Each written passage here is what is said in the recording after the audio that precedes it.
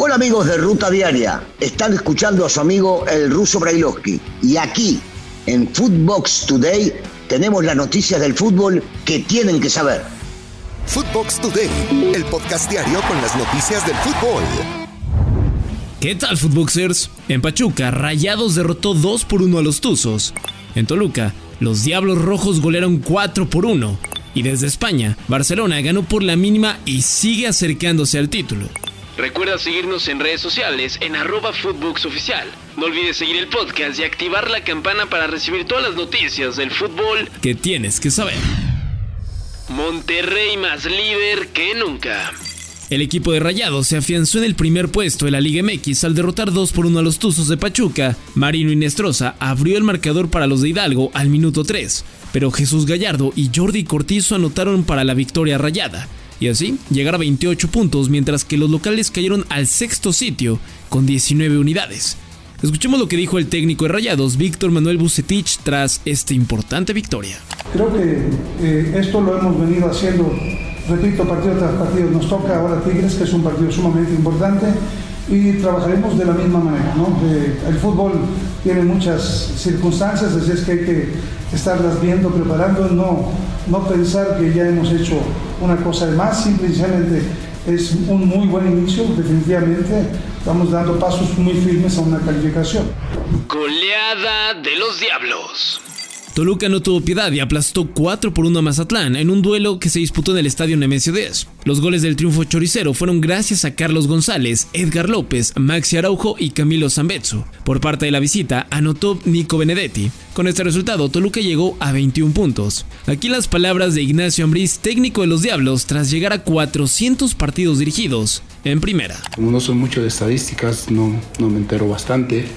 Me dices de buenas cosas, pero también de muchas malas, de muchos fracasos, de muchos curar las heridas, levantarte y seguir trabajando.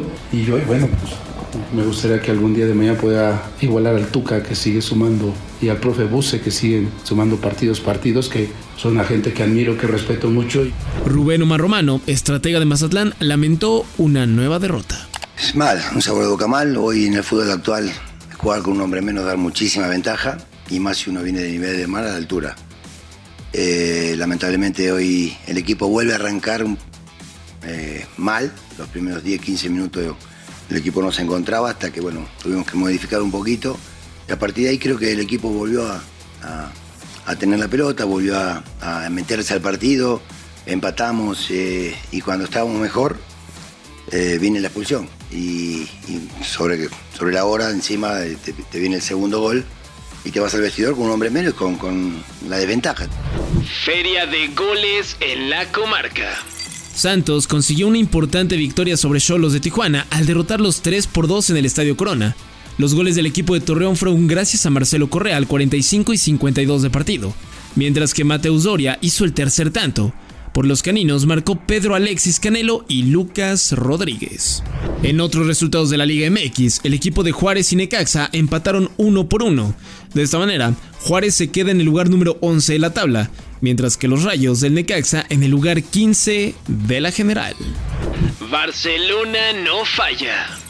El equipo de Xavi Hernández logró una gran victoria en la cancha del Estadio San Mamés tras derrotar por la mínima al Athletic Club de Bilbao en el duelo de la jornada 25 de la Liga en España. El tanto del triunfo fue gracias a Rafinha al minuto 45+1 de agregado. Esto dijo Xavi Hernández, técnico del cuadro azulgrana, tras una nueva victoria. Hoy era una final para nosotros, les he dicho a los jugadores, hoy es una final. Ya no pensar en el clásico, hoy hay que sacar los 3 puntos, hay que competir, hay que ponerse el mono de trabajo, y creo que lo hemos hecho. Y hemos tenido personalidad también para jugar en muchos momentos, que es difícil. Bueno, creo que el equipo ha sacado una victoria de carácter y vital para el devenir de la Liga. Real Madrid a escena.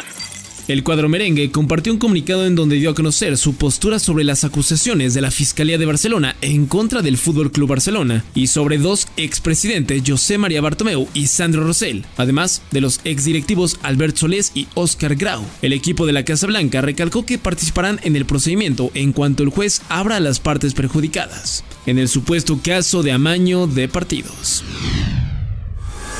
Esto fue Footbox Today.